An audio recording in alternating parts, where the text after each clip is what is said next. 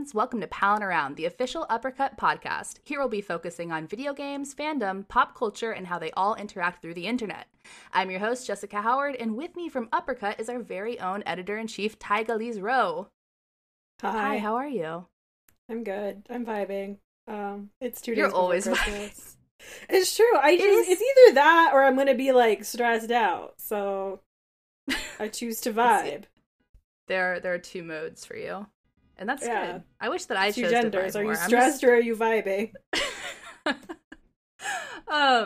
But yeah, I'm excited to do this. We haven't done this in so long.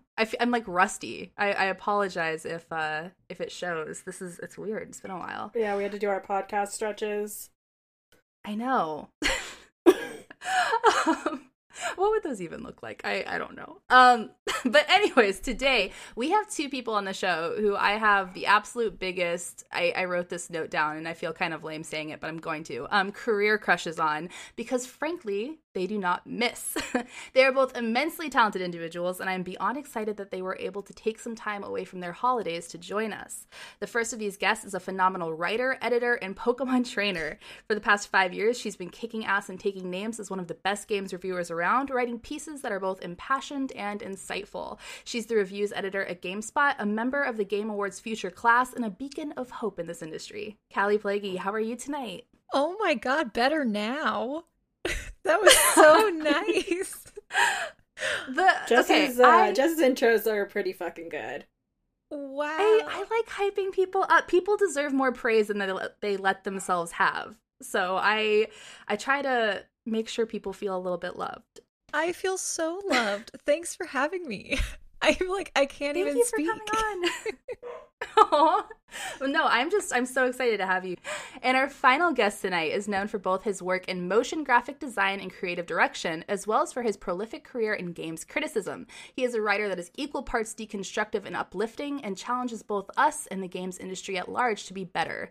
His work includes acting as the creative director on Netflix's Patriot Act, and as the writer at Unwinnable, Bullet Points, Vice Games, and more. Yusuf Cole, how are you doing tonight? Hey, thanks for having me. Thank you for the intro as well. Yeah, of course. It took a second, but we made it work. Mm-hmm.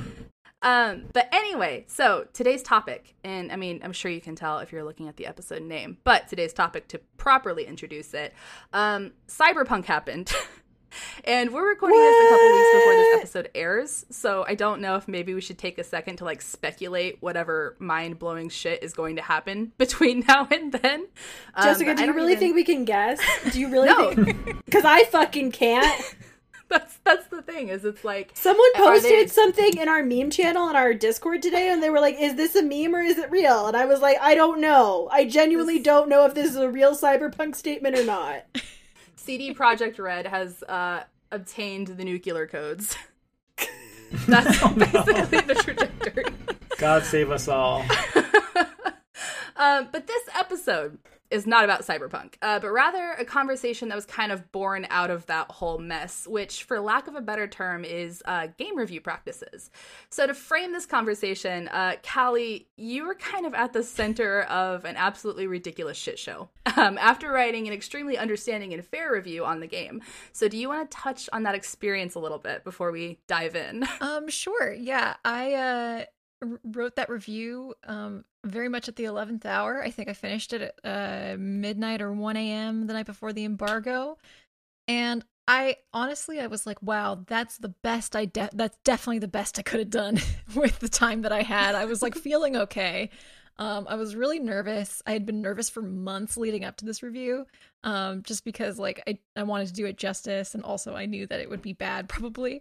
And I definitely I was expecting some frustration from the gamers, so I was checking people's certain bearded men's Twitter accounts to see if I perhaps was the subject of a video.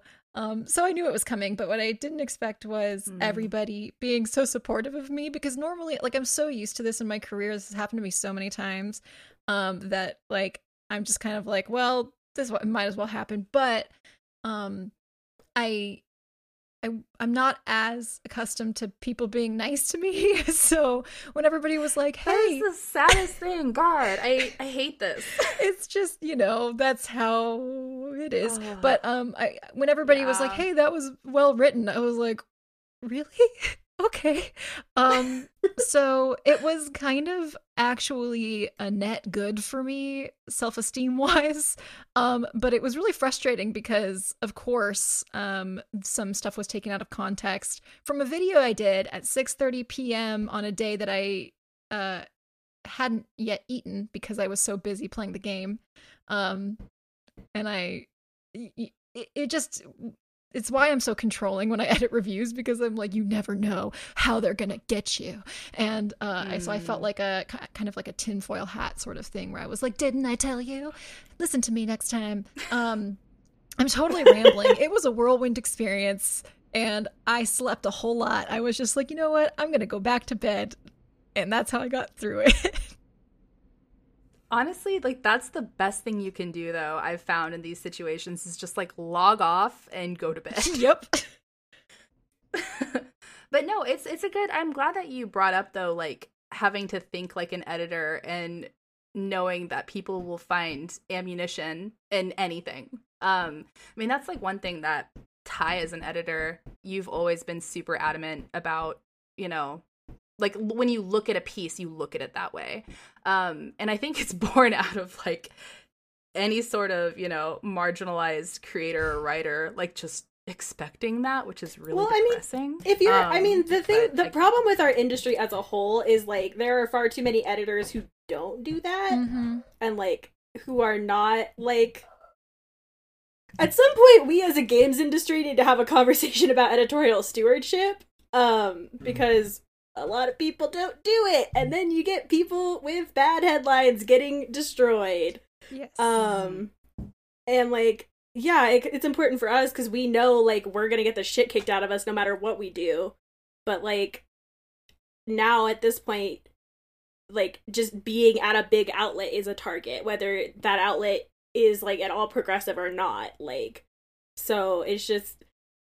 I feel like I'm going on a side tangent rant here, but at some point we have to have that conversation too. Yeah, absolutely. No, it's all relevant. Yeah. Absolutely. That's definitely a good. Oh, sorry. I was just gonna say I agree that and I think with smaller outlets like Uppercut and like for mine, Bullet Points, like, and Unwinnable, you're almost like more aware, because you're right, like it becomes like there's more defensiveness and you don't have your brand to rely on. And you kind of have to make sure that you're putting out the best work. And I think I've seen improvement definitely in like in some bigger sites, but there's an element of like sometimes you're just like, really, like you let this go up. Like I mean, like there's probably like a way bigger amount of work that has to go up if you're trying to like exist in capitalism as a giant website. But there are things that could be avoided in article, and like way things are framed and arguments that could be cleaned up and just like finessed and edited, like the job of an editor. There are just like bad editors that are making it hard for especially people who are new to the field, who don't have the experience to edit themselves, to then put their work unfinished out on the internet and then get kind of torn apart and potentially pushed out of the industry. Right. And that's a huge problem, is people being straight up harassed out of the industry. It doesn't matter if you're a writer, streamer, whatever. And at a certain point, it just becomes too much. You can't always log off and go to bed. It piles up. It wears you down. And that's why editors are so important. Yeah, I consider it my premier job as an editor to help protect maybe isn't the right word, but just help guide people when I'm editing them, to make sure it's as airtight as it can be. And of course, nobody's perfect, and like there are certainly instances where we've published things that like could have been phrased better, and I always consider that to be ultimately my responsibility and my fault. And that was the weirdest thing about what happened with the harassment. over the Cyberpunk review was a lot of it was taken from a video that we did simply because of the embargo restrictions. We didn't do a traditional video review at an embargo because we couldn't use our own footage. So we did a conversation, and I didn't get to edit myself the way that I would normally. Like in the past, I've had people go through my reviews and like make sure they don't sound too feminine or too emotional, like just because I'm like, I can't sound weak, because then they'll come after me for like in a Call of Duty review, I was like, should I say disturbing or distressing? Which one sounds less weak? And I didn't get to do that for the video version, and so I was absolutely kicking myself on that, even though I know it's ultimately not my fault at all. But yeah. Well, yeah, because that sucks. Cyberpunk, the NDA on that was fucking ridiculous. I mean, I've seen worse for sure, but yeah, I mean, to be fair too, I'm newer to it, so like the worst one that I've seen personally was The Last of Us 2, but that was messed up. Cyberpunk was even more intense than that. So the conversation around like us as like arms of marketing versus like, you know, being the journalists like telling people what's up with these things is so hard, especially like when it comes to the NDAs and like the fucking defector thing the other day of, oh, everybody who signed that NDA is a clown. Like, yeah, I think Gita Jackson had a really good thread about it where she was talking about how what we do is technically access journalism, and being able to do our jobs effectively is often predicated on access. And to some extent, you do have to handle yourself a certain way. And I don't think that means not being critical or taking companies to task or doing investigative reports. And we've obviously seen people who do investigative reports and report on things get blacklisted. That happens, and it's really shitty. But her thread was just about how like there is a tightrope walk that you have to go down. And so, you know, to be honest, when I saw that NDA, it didn't even raise any red flags for me. I've seen so many. I see every review embargo, like every embargo comes across my desk. And so to me, it wasn't that serious at all. I've had much stricter embargoes. The Cyberpunk one didn't have anything about content as far as like the written content, no like spoiler guidelines, no content guidelines at all. Whereas a lot of embargoes will say you can't talk about this, and this. You can't talk about the game after this event in the game. So many embargoes have like very specific content guidelines, and so at least that didn't happen. That was the thing that bugged me so much about the Defector article. I was like, I have a screenshot of a bug in my review. I talk about bugs extensively. Like, we didn't ignore it at all. And we were allowed to post our own screenshots. The only thing was the video restrictions, which wouldn't have mattered with the console version because we didn't have access to the console version. So it was just misinformed on top of being... Well, and the thing with that, too, is, like, to me, there's a difference between, like, us and GameSpot. And that's not even a me. That's a thing. GameSpot, right, is, you know, funded by a corporation, blah, blah, blah, whatever. Right. We're, like, a little indie site. If we had been like, yeah, we're gonna take Cyberpunk and get that code and whatever, like, I think there's more room to be like, what are you doing? Because, like, we don't have to deal with, like, traffic or, you know, making sure that we're hitting anything or that we're meeting corporate standards or, like, you know, any of the million other things that have to go on in something as big as GameSpot.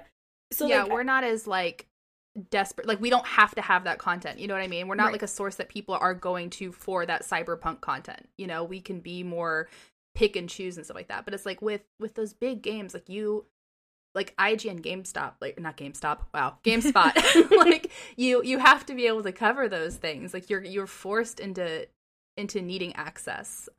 So it sucks that people aren't more understanding of that and that balancing act.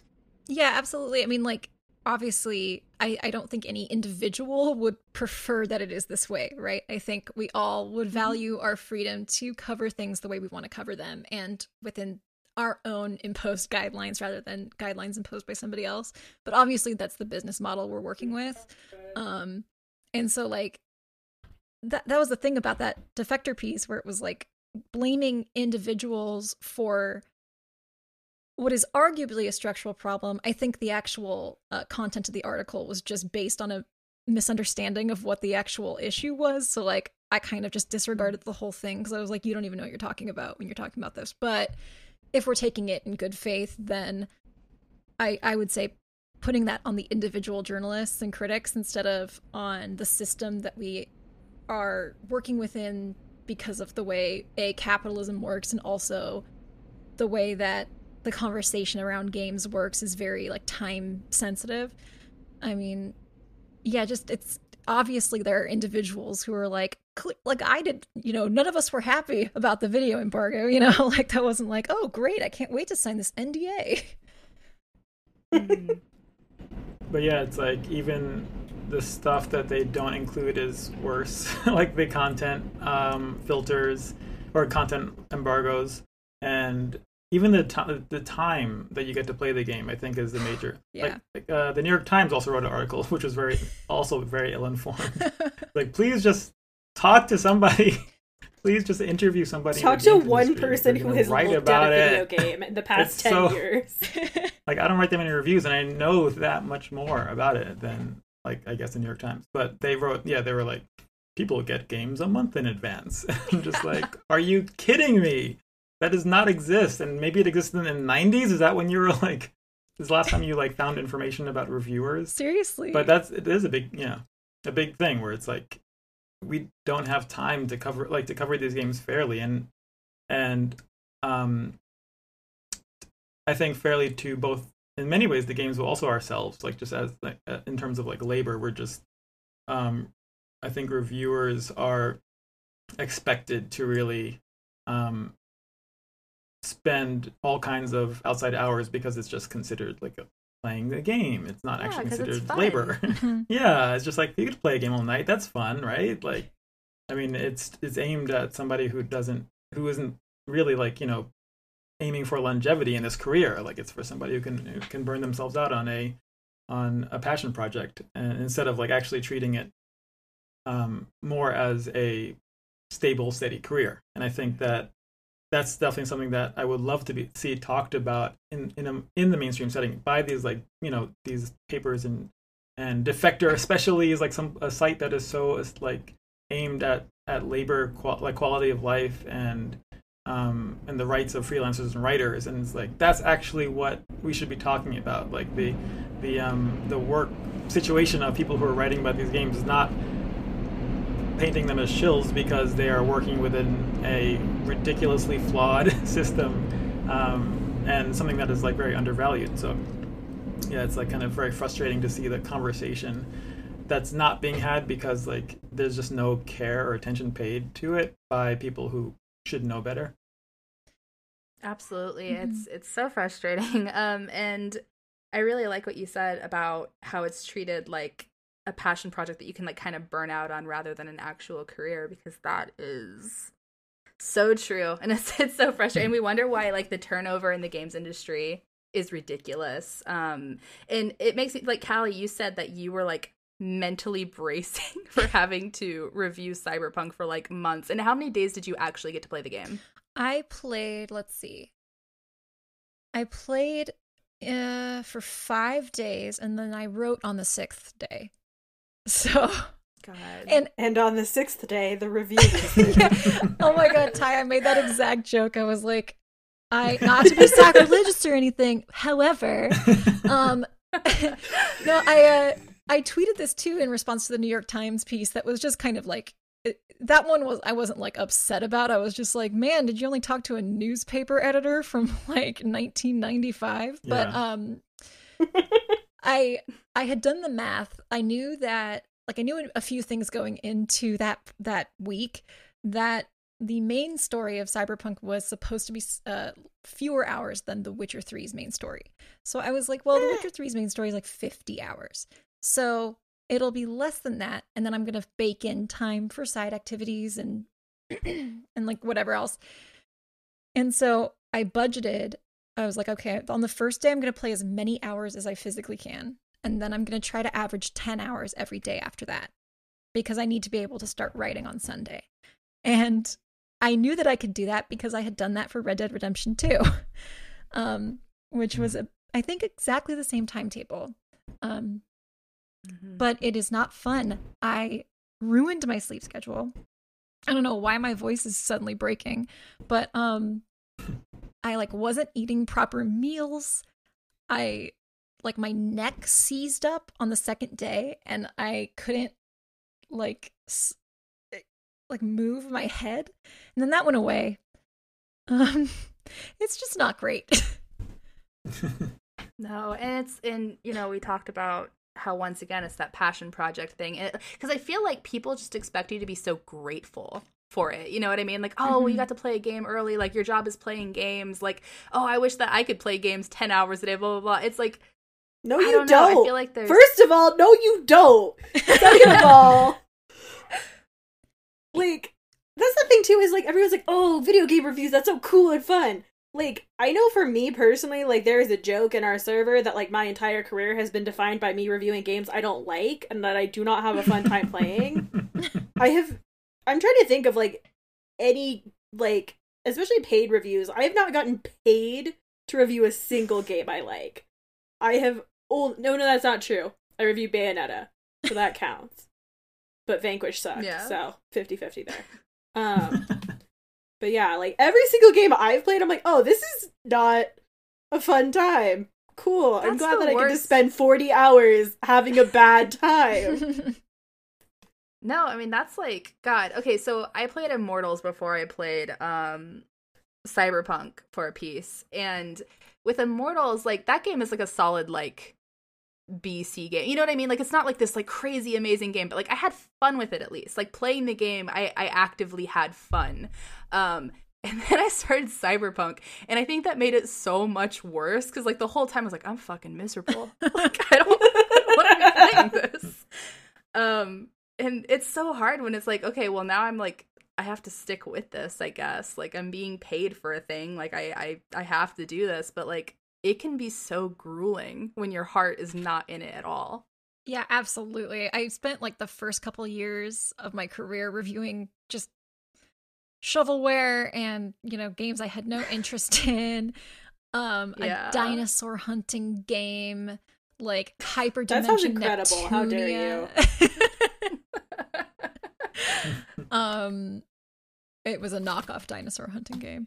And like, yeah, I mean, I will say, I think, I have to say this. I believe this. I feel very lucky to still have a job. So, like, obviously, like, I acknowledge that it's not the worst job to have.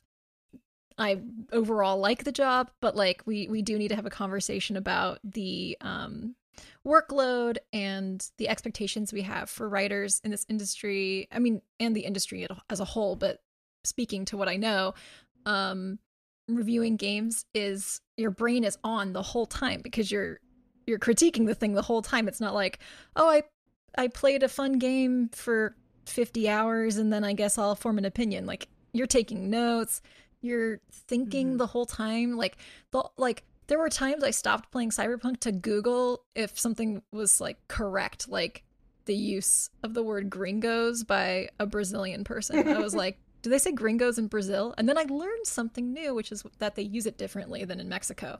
So I was like, oh, they actually use the word correctly, which I was surprised by in Cyberpunk. And like, it's a very active process. Like, it's a mentally draining process, which I don't think a lot of people really understand if they aren't used to it. If they're very used to just playing games for fun and having a generally good time playing the games they're interested in playing. It's a very different beast when you're like when I reviewed Days Gone, I reviewed that game because I was the only person available. And I was, I wasn't like, woohoo, I love motorcycle clubs. I can't wait. I like had the background knowledge necessary. I like zombie stuff, but I was just like, man, that's 50 hours ahead of me that I was not excited to partake in. Yeah, and no, I like what you said about how, because I said, oh, there's that force, like, you should be grateful thing. And, like, no, there is genuinely, like, working in games media, getting paid to do, something that you love is super, super cool. But it's just anything that is a passion project, there inevitably becomes like a boundary issue. And then when your employers don't enforce you to have those boundaries and like care about you working, you know, spending 5 hours a day doing news and then turning around and doing 10 hours of, you know, playing a game and having to sit there with your brain on critically thinking about it, like it's just a lot. Oh yeah, and I totally wasn't, I didn't mean to like counterpoint your forced gratefulness thing, because no. I think that's definitely a problem. I think so many employers in this industry bank on you feeling lucky to land the job, because there aren't that many jobs in games writing, and a lot of them are really coveted. And I think, yeah, I think there's a really weird dynamic at play there that I think you see in some other industries, but not all of them, certainly. But yeah, I guess in the context of COVID, yes, I'm very lucky to still have a job, is what I meant. Yeah, sorry, Yusuf, you were going to say something. Oh, yeah, no, I mean, I think I was just chiming in that it's not even a counterpoint, it's really just like support. That actually supports what we're kind of going for, right? Where it's like, we all are in this because we enjoy writing about games and talking about them, and like, it's about giving us the space to do that, like giving us like the allowance and the opportunity to actually spend time with something, spend time with a game and think about it, and also not be super exhausted and burnt out and kind of just pushing out words because you have to. There's like a lot of, I think game reviews are like, I haven't, I guess I focus more on criticism, where I'm like, it's way later and I'm kind of writing more generally, or like more kind of like a thesis or an argument. But this year I've written a few reviews for Polygon, and one for Polygon and one for Wired, and I think and I had a lot of fun. And it was also because there was no strict, I mean, I guess there was an embargo, I guess, or there was like a deadline, but it wasn't super strict. And I was also like given a lot of time to like plan for it. Like for Polygon, I wrote one about Call of Duty for the new Cold War game, and I was talking to Maddie, who's the reviews editor, thankfully now, of Polygon, and I was able to basically do research on the period and like read a bunch of books about it, which is like something I really like doing, and I was able to incorporate that into what I wrote. And the same thing I reviewed the Animal Farm game just a few weeks ago for Wired, and I was able to like reread Animal Farm and kind of get into that and kind of treat it like I treat my criticism, where I am usually trying to get some background, because it's so like you're saying with the Google thing, where you look up like gringos in the game. It's like, it's so fun to like to both, you know, experience the game and as you would a player, but also to actually really dig deep into it as a reviewer and as a critic, because it actually does make you a more informed person. And then you're able to share that with people, and that's like like so great when you're actually able to digest that and to grow it into something greater, I think, than just the experience of playing the game and talking about it. So I think like that aspect of reviews and of criticism is obviously really appealing, and it's appealing to me, and it's really, I want to do more of it. And I think it's about finding out how to do that in this, like, in an ecosystem that is very very spare and very like, hey, the opportunities are so few and far between, and who gets to write the reviews is so few and far between, because there are so, you know, the staff jobs are not there, and then people who, and like with freelance, for example, you know, it's very it's usually hard to get the big titles, because they're given to whoever staff, understandably. But you know, it's just kind of like there's a lot of scarcity in the ecosystem that then makes these more, I think, fundamental, or more like kind of more foundational attempts to cover games, and more like broad attempts to expand what the conversation is, versus just like kind of running yourself through the grist mill, like, to get it out. It makes that like really, really challenging. And I feel like it's unfortunate too, because there's such a pushback against games journalists. For whatever reason, and it's kind of made. Oh yeah, for whatever reason, Jess, for that reason, for that strange unknown reason. For that strange unknown reason that we will not talk about today. It is a can of worms. So no, but there's a pushback against games journalists, and I think because of that. I mean, I don't know. It's not like I've been doing this for a decade. I can't tell you. But I feel like from what I've gathered, embargoes and indie, like, it's just become more controlled by studios. Like, there's more, they want control over their message. It's almost become more PR-ish. And there's, like, that lack of trust with allowing journalists, like, the proper amount of time with things and kind of deciding how they want to cover something. And it really sucks because, like, it hurts all aspects of the games industry. It hurts consumers who aren't getting like fair reviews or insightful reviews, and I don't know. It's a mess all around. It really sucks. Yeah, well, I was thinking, like, listening to Callie and Yusuf talk, like, it just, so much of this would be solved too if we did really get that time. Because, like, I do think it's important to point out too, like, when the whole like games journalist crunch conversation was coming up, Dio was kind of pointing out like our labor conversations and their labor conversations are maybe not the same, in that, like, somebody crunching to like for 50 hours multiple like months out of a year for multiple years to get a game out is probably not going to be the same as like what we experience doing reviews, and so those conversations need to be different. But, like, too, I just think so much of it would be changed with, like, I remember when I did The Last of Us 2 review for Bloody Disgusting, I was really lucky because, one, I got the game super late, so I did end up still seeing the embargo for it, which was bonkers, and kind of pointing off of what Callie had said, like, there were content things in The Last of Us, and that was, like, an issue because a lot of people couldn't talk about Lev, because he came in after the point where you could talk about story stuff. And that was a whole fucking thing. And, like, I was really lucky because that was also right when my life was publicly imploding with all of the Ginny shit.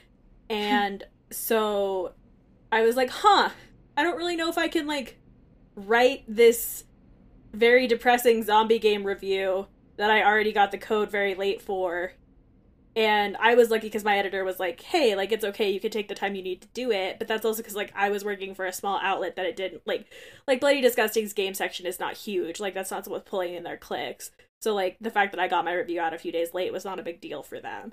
But that's not going to be the case everywhere. And, like, that just sets the pace for everything so off kilter and makes it so, like, you can't take care of yourself and you can't do, like, the extra work that you need to do to make it, quality. And that is a bummer. And I don't know if I actually added anything to the conversation, but I was just thinking about that a lot.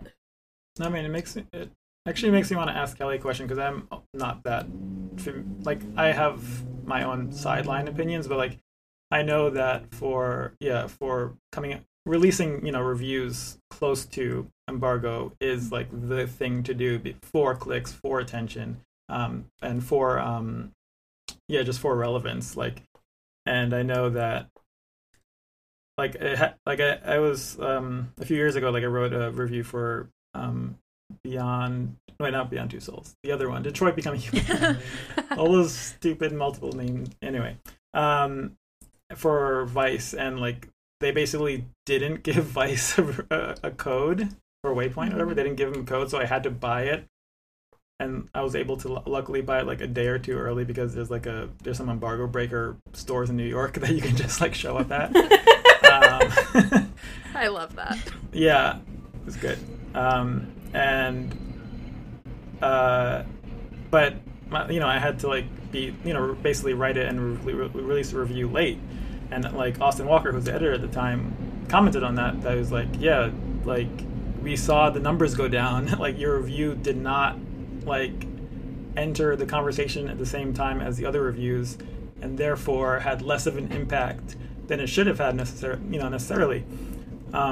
So I guess, like, I mean, Kelly, I feel like you're on the front lines of this. Are you tracking this stuff? Can you talk about it? Like, how it, like, kind of how it influences, I guess, your decision making in terms of like when, like how long you can release or work on stuff and wait to release stuff if it's not done yet or if you need more time. Yeah, absolutely. I mean, numbers are not my primary concern because for me, the reviews department like serves a different purpose. You know, like all websites are different, so I can only speak to my experience. I would say that like it's probably like common knowledge among people in the industry that like yes, you do see diminishing returns when you publish things late. And my philosophy is like for the reviews that I've assigned, that I assigned this because I thought it would be an interesting game to have criticism of, or like I really wanted us to have an official,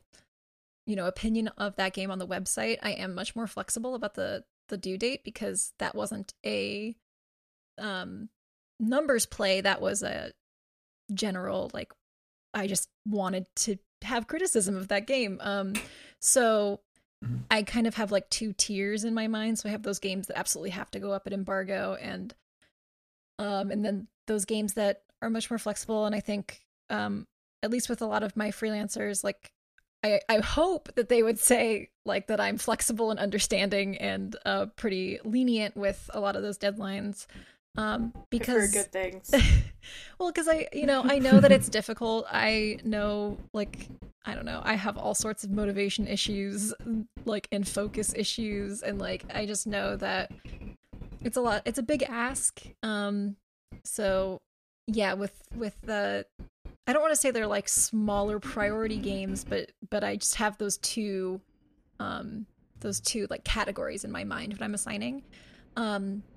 But yeah, it's unfortunate because obviously I think there's so much value to continued conversation around games, and I think this is the thing that really screws over reviewers, because you put out your like official, here's my official review at embargo, and then the conversation kind of continues without you, or about you, and you can choose whether or not you want to be involved in that conversation.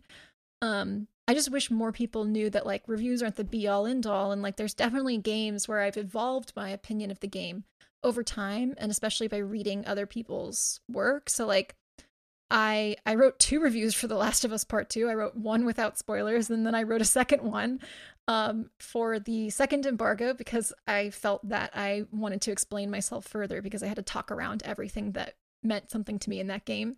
And then, of course, like I read other things about The Last of Us, and that shifted my perspective on the game, and I gained new understanding. And it's not that like my review was suddenly wrong, and my review reflected how I felt at the time.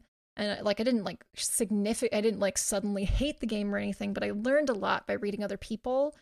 And so I wish we had that flexibility to continue to have conversations, and maybe, you know, submit follow-up pieces or features after the fact, to like continue that conversation over time so that the conversation doesn't die and leave those reviews kind of blowing in the wind when somebody worked really hard on them, and obviously we want them to be seen, to be part of the, you know, whatever zeitgeist. But yeah, I do. Oh, one thing I almost forgot to say this, but I do want to mention that I don't think that the time crunch we have on reviews is necessarily resulting in like reviews that are less insightful or like not fair to the game or whatever. I think sometimes that's probably the case, but I think it's just more that it's unfair to the person doing it because you really rush through a game to try to get your best work done. And yeah, so to me, it's more of a labor issue than a quality of criticism issue. I'm sure more time would improve the quality of criticism, or at least improve my confidence in my criticism. But yeah, I just wanted to say that before I forget, because it's not like I want to say like, oh, the reviews are just poor quality because we're all crunching. Yeah, you know, we're just crunching. And it's so I'm really hard glad that on your body. Yeah, no, because like I feel like my example for this is always like I reviewed Greedfall last year, and that game was like I had such a bad time with it that people like joked that it made me physically ill because I got very sick like while I was playing it. It's not because I had just gotten back from PAX or anything. And like I would have hated that game regardless. I think the game is not a good game. I think Spiders is a bad studio, but like I know playing that game that I already was not having a good time with, like, in probably like 3 or 4 day span, because I was catching up on it since it came out while I was still at PAX. Like, it made me hate the game more, certainly. I feel I can confidently say that. I still don't think it's good, but I think I, like, was angrier at it. Oh, yeah. I mean, that's something I account for when I'm reviewing games sometimes, is, like, I really, like, I have to take a step back, and I actively try to do this, is I will take a step back and be like, okay, am I frustrated because it's 5 a.m. and I haven't eaten a real meal and the game is buggy? Or am I frustrated because there's an actual fundamental flaw with the design? And I have to, like, really, like, step outside of myself for a second and, like, get away from the frustration, because there are so many times. I had this with Anthem, which I thought had good ideas, but God, I was so frustrated playing Anthem, and I maybe overcorrected in the review phase, because I was just like, okay, I gotta slow down and be a little more objective, because, you know, everybody wants objective reviews because that exists. But yeah, that's totally a thing. Like, I think it would be better for everyone, certainly, if we had more time. Like, that's my ultimate ask. Like, my Christmas wish is, like, just please give us more time with the damn games. Please. Especially because games are, like, longer and longer, and you know, which makes sense if somebody's buying 1 or 2 games a year. But then you should be given more time to write about it. Well, and then too, with something like Cyberpunk, it's those things, and then compounded with the fact that, like, it's so buggy, and, like, everybody's been having different bugs. Like, I posted on Twitter, like, last week, I just figured out that, like, it's not that I'm stupid and I can't read the Cyberpunk font, it's that I have, like, a bug that nobody else apparently has, where all of the, like, inventory screens and level up screens, like, are basically illegible. Oh my god. What? And I just thought, have you... you had the missing font bug? It's the... I'll find the tweet. It's... So I saw, Ty, you should post that in general so that they can see it, because I saw that, like, photo and I was like, holy shit. Well, because, like, so I was talking to my editors. I'm sorry, this is a tangent, but I was talking to my editors in Slack, and I was like, hey, BGW, can you guys read the font? And they were like, what do you mean? And I was like, I can't read it. And they were like, oh, well, I guess it is pretty small. And I was like, no, like I can't read it. And they were like, wait, the screenshots that you took, like, that you've had in your articles, that's what it looks like? And I was like, yes, that is what my game looks like. And they were like, oh, we thought it was just the CMS, like, fucking up your photos. That's horrible. Oh my god. And I was like, wait, so you guys can read it? It's just... What? So I played 20 hours of that game, and I couldn't tell you what any of my upgrades are. Yeah, I remember you were like, I just saw that it was green, so I put it on. Yeah. That's legit skill, being able to play a game without a guide. Honestly. Yeah. I need guides, people. Oh, also, very valuable labor. Gosh, that's something. Yeah, I forgot about your experience with all those glitches. You've had a lot. I'm not having a great time. But it's fine. Okay, one thing I do want to touch on while we're talking about this stuff too, because it's something that I kind of grapple with when I am reviewing or even just, like, writing criticism of a game.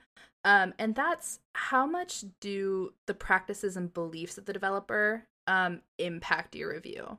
I don't know. It's something that I think about a lot. Like, I remember I reviewed Immortals, and, like, I have always been, I don't know, I hate using the word outspoken, because it's like a negative connotation when, like, that's it. It's just calling people out on bullshit. But I've always called Ubisoft out on bullshit when it's happened.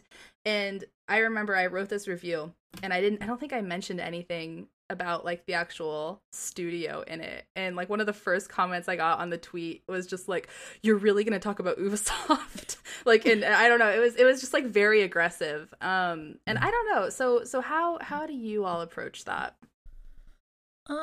It's tricky, right? Because, like, obviously as an individual person, I care very much, and like I want to support good companies, and I want to, like, I care about labor rights, and I'm like, I care about all of that. But to the point that we made earlier about like being careful in your editing and having that judgment, maybe is the right word, I don't know. I have to be careful with it, because I have to acknowledge that there's a lot of things that I don't know. And so, if I'm going to hold a certain developer to the fire over crunch, the thing that I grapple with is, am I hypocritical for not doing it for somebody else because it's not a prominent story or I don't know about it, when I know that labor issues are rampant in lots of industries, ours included. I mean, for me, the issue comes down to how much do I actually know about this, and acknowledging that like my understanding of things is maybe not going to be completely accurate, because having been on the other side of that, where people talk about, in the past, talk about my employer, or criticize my employer and then get things wrong, it has been very frustrating. And I've been very open about my experiences at IGN, but like a lot of people got a lot of things wrong, and it didn't feel helpful to me. So like, I think about it from that perspective as well. Like, how helpful am I being? What does the purpose serve? And so something that I'm working on right now is figuring out a way, like physically on the page, to include like other coverage, so that people reading reviews that maybe don't delve into something like crunch or sexual harassment issues or whatever it is, a developer can get that information, and that's in line in the review. It's just actually like a technically difficult thing to do at the moment, but it's important to me. The other thing is like, in my experience, the social media department doesn't really speak for many people besides the social media department in some situations. So like, a bad tweet is not disqualifying to me, even though I totally understand why it would be for other people, because I understand that like that's not representative of everyone. So I'm constantly evaluating this. I'm constantly grappling with it. I want to do right by individuals. I want to do right by the readers. And I'm, it's been a long road. I'm still trying to find out the best way to do that, which is, I haven't quite gotten there yet. And it's, I don't know. It's just, it's tricky. And obviously like when you do it, you're also putting yourself in the line of fire, or if I'm assigning a review, I'm putting that reviewer in the line of fire, or I'm expecting them to do a bunch of reading or homework. It's just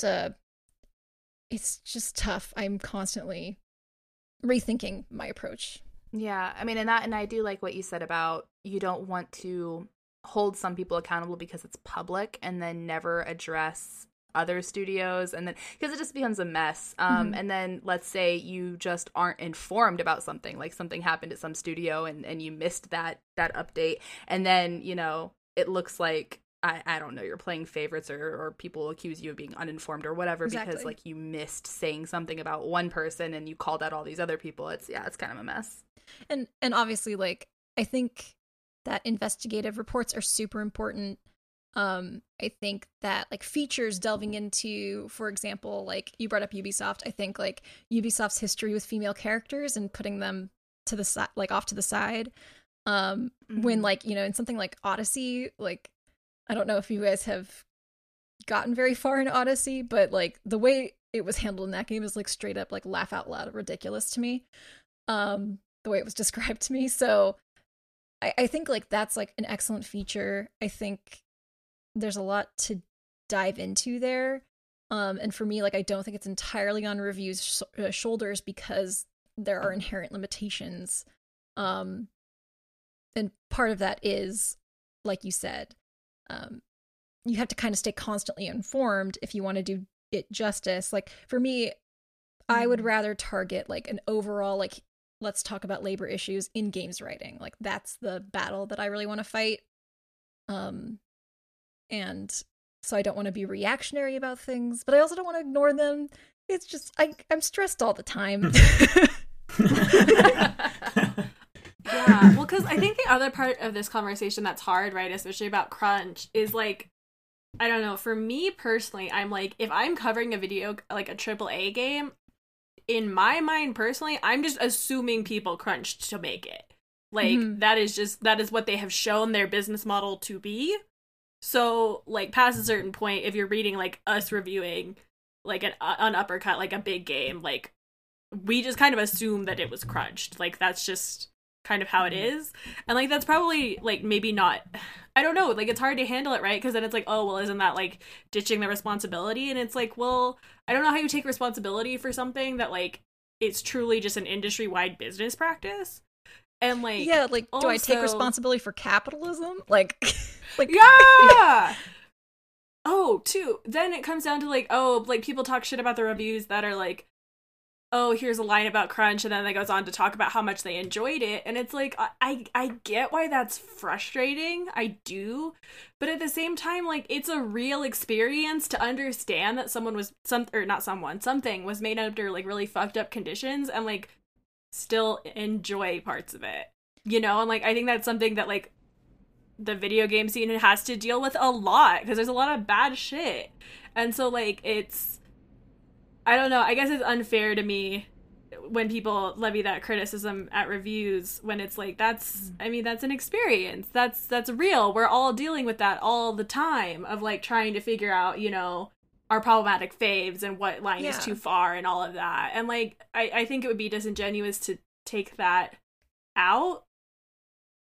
Yeah, absolutely. I agree. Because that, I mean, then you're getting into there's no ethical consumption under capitalism territory where, like, you could just extrapolate that and talk about all sorts of things. And that's not to say that, like, I mean, I think generally we would all probably agree that we want to change how that works overall in the world.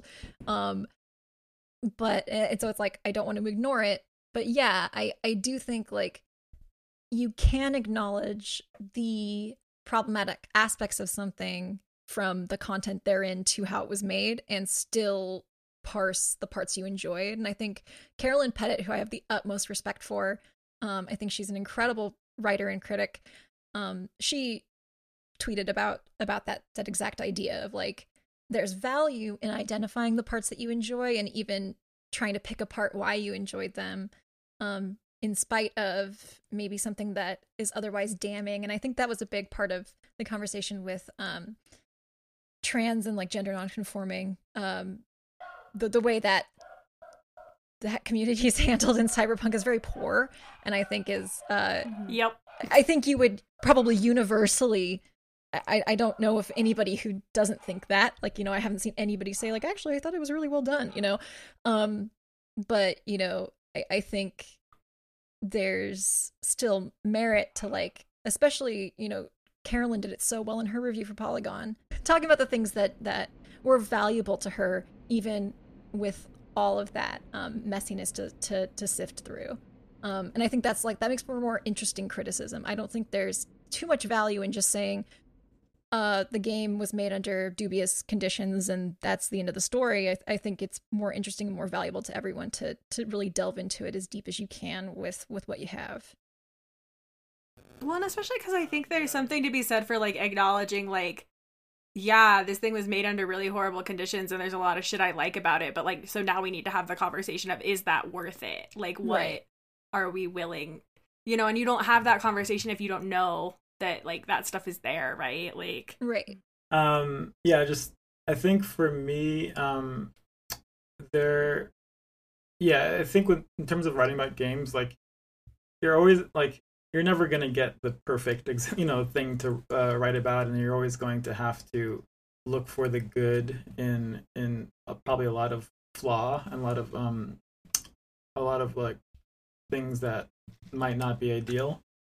And I think that I don't think a review necessarily has to, like, spend all its time on, you know, on crunch, but I think there are ways, you know, to talk about it and incorporate it into your understanding of the game. I think with, like, to go back to my Detroit review, like, that was kind of a unique opportunity to actually talk about company culture, because that game came out right around the time it was coming out, there were like all those French articles that were actually talking about the studio's awful sexual harassment culture, and different employees getting kind of exposed to like terrible imagery, and just like the way the studio leadership was handling things. And there was all sorts of back and forth where they were getting like then the media was getting sued, and there was a lot of back and forth, which definitely would, I mean, definitely like made a lot of sites take pause, where like, we don't necessarily want to talk about this because we don't also want to get sued. But luckily, Austin and Waypoint were cool, like, with me diving into it, and I was able to, at the same time as writing a review about the game, also really dig into what does it mean to make a game about labor, which is like what Detroit Become Human is about, like, you know, robots and labor, and diversity and you know, civil rights, at the same time as having the studio culture that is antithetical to that. And I thought that was like a really great example. And also when your studio head says, "I'm friends with a black man and a queer lady." Hey, he's so woke. Yeah, it's no, I mean, that's a really good point, because at a certain point, like, the context surrounding the game becomes a part of it. I mean, that's what we're seeing with Cyberpunk. Like, Cyberpunk's whole message is like, I I want to sit down with all the people who told me over and over again that all the transphobic shit coming out didn't mean that the game was going to be transphobic. And then when I opened that character creator, it was immediately, are you a man because of your voice or a woman because of your voice? There is no in between. Mm-hmm. Yeah. I mean, and just even like the like finding out about like the labor practices and just kind of them completely compromising their, I mean, because CD Projekt Red was so adamant about like, no, we do not crunch, like, we are a good studio, we do not do this. And then what was it, like, back in September they were like, just kidding, we're gonna crunch. They were like, we're gonna, well, and then too, this was all, and like, the Glassdoor shit happened last year too. Mm-hmm. Like, people have been ratting on that culture for like years now, and people were just like, no. I also love their like banter with Elon Musk, like 2 months before the game came out. I need to go, actually. Remembering that actually truly just did too much psychic damage to me. Yeah, I don't know. I totally agree. No, I was just saying, just the hypocrisy around that, like, it bleeds into the conversation about the game. Yeah, I totally agree with Yusuf. Like, I think it's a really interesting opportunity and like a good opportunity for a reviewer, and like that's the thing I wish I had more time for, you know. Like, I think I was able to evaluate the game, like the game itself. I surprised myself. I don't think I'm perfect by any means, but I was like, oh, this doesn't make me want to die, so that's good, because most of the things I write make me want to die. But it's A+. But, you know, having the time to really take a deep dive into things, and you know, whether that's in the review or in a follow-up piece or, you know, whatever it is, like, I think that's something that I would love to try to do. I feel very, like, I feel too dumb for that a lot of the time. I'm like, oh, I'm not smart enough to say anything interesting. But like, yeah, I definitely ran into that same issue with that you were describing with Detroit Become Human, where like Cyberpunk is like ostensibly about a corporate dominated world, but like never criticizes that at all, and never really acknowledges it outside of a couple things in all of the like, they're not codex interest, I forget what they're called, all the text logs that shard you, thingies. Yeah, the shards that you can't read because the font doesn't work for you. But I can read those. I can only not read the item screen and all of the leveling up. So I have no idea what any of my perks do. Well, but you got the background lore great. good. Yeah. I got a good sword though, so I'm really doing great. But yeah, I mean, we saw reports coming out about developers at CD Projekt Red asking that same question that I was wondering, is like, how do you marry the reports we're seeing about the corporate culture and the labor conditions at CD Projekt Red with the overall themes of what Cyberpunk, I guess, is purporting to be. Maybe it's not successfully being that. And so it's like, that's another thing, is like, I'm sure there are people at any particular company that feel the same way we do. So like, for me, I think talking to people and doing actual reporting on that and giving their, like, rather than trying to speak for individuals. Like I'm always very cautious. Like I don't want to speak over people or for people. And so like that's the value I find in the reporting side, I think is a great way to like actually give people the megaphone or whatever. But yeah, I mean the biggest problem I run into really is time. Like it really is just like, and like at that point, this Cyberpunk was the longest review I've ever written by over 2,000 words. So I was like, oh, it's getting a little long. I should probably wrap this shit up. It's midnight, and my boss is like sitting here like, hey, when are you gonna file? And I'm like, well, it's 6 p.m. I was aiming to be done by 6 p.m., but it's looking more like 1 a.m. Sorry. And like, so I'm also like, I was cognizant when I was writing of like, oh, I could probably say more, but like I have people who are staying up late to look at this before I publish it. It would just be nice for everyone, I think, to have more time to think. I don't know. I could go on about that forever, but Oh yeah, I mean, I totally get that, because I respect reviewers like you who can put this stuff out. I don't think I could, honestly. I don't think I could do it consistently. Like I like having time and taking advantage of it, and I think it like helps me write better for myself. Like I just don't have that muscle like trained to like be able to do this. I'm also old. I'm probably older than a lot of reviewers. And that definitely happens. As you get older, you can't stay up as late. But I was just gonna say, like, it makes me think, like, this whole conversation about time. It's like there is this thing where it's like, because reviews, especially for the big tentpole games, are expected to be instantaneously released, and also like the kind of like the final word, almost like you were saying, where kind of reviewers get left behind by the conversation. And there is something where there's too much pressure put on the first review that drops right when embargo opens. Like that is like seen as like, okay, you're making a judgment call, a quote unquote 10 million quotes objective judgment call on this game.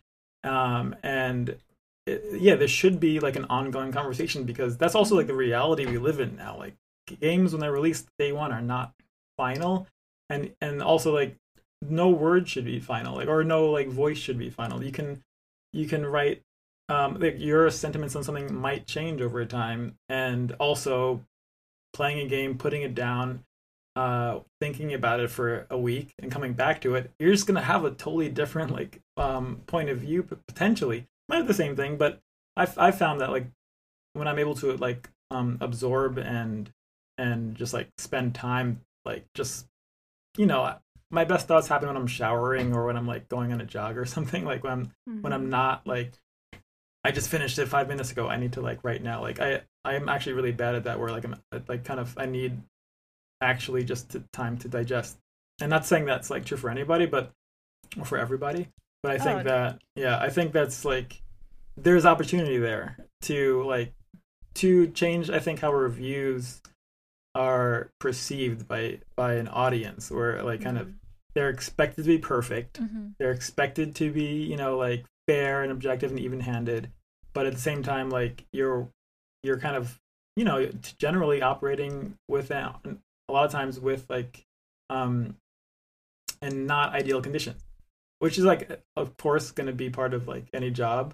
But I think if there was a way to like to make it more understood that when a game comes out, like also it helps games, because I feel like there's so many games where people will spend years of their life working on a game, and then you talk about it for 2 weeks, and then you never hear about it again. And then like I'm sure the developers probably are like, that's it. You know, like like I want this to be a thing. Like, and there are games that maybe deserve that and that don't get it because of the way the news cycle works and because of the way attention economy works. And I think like if like it'd be kind of cool to see that examined as like a way, as a kind of as like a general idea. Like who knows how it would actually happen, but it's just like kind of thoughts that came to me, think like listening to some of this. Yeah, and you get retrospectives at some outlets and stuff that are always kind of interesting, like, looking at this 5 years later. But you don't, like, it's not an active conversation, it feels like. It's more it's after the fact, And like one of the things that comes to mind, thinking about this and talking about this is like God of War. Like when God of War came out, I feel like it was like it was like straight up 9s and 10s, like from everyone. And then within like a couple months, I feel like a lot of opinions like really changed. Yeah, well, that was like, it was kind of like, I know, sorry, Jess, I know I'm interrupting you a little bit, but like, no, Patrick Klepek kind of said the same thing that Callie said, like, in terms of like reading other people's work and stuff, because like specifically with God of War, that was when De-Orbital was still around, and that was like one of their, I think that was their very first package, was the God of War one, and like, Patrick talked about, there's such a difference between like you sitting down with this game and having this experience with this game and seeing it from your perspective and like, writing all of that out and working that out, and then reading other people's perspectives on it, because, obviously like that particular package, like Dia, M, and Jackson were all very negative on that game for very good reasons that were clearly articulated in those pieces. And like after reading that, he was like, okay, yeah, like my feeling on this is very different now. Or at least somewhat different. Like, my feeling on the game has evolved, and, like, I can realize, my position as a dad made me relate differently to, like, this game than, like, a woman would, for example, or whatever. I'm like... Yeah, oh my god. I had a big conversation with the guys at work about how women are portrayed in God of War, and I feel like I probably... You mean how they're not there? How they don't exist? Well, there's one woman, and she's bad because she's, like... a clingy mom, I guess. The other one is dead. I hate that game so much. We can't do this.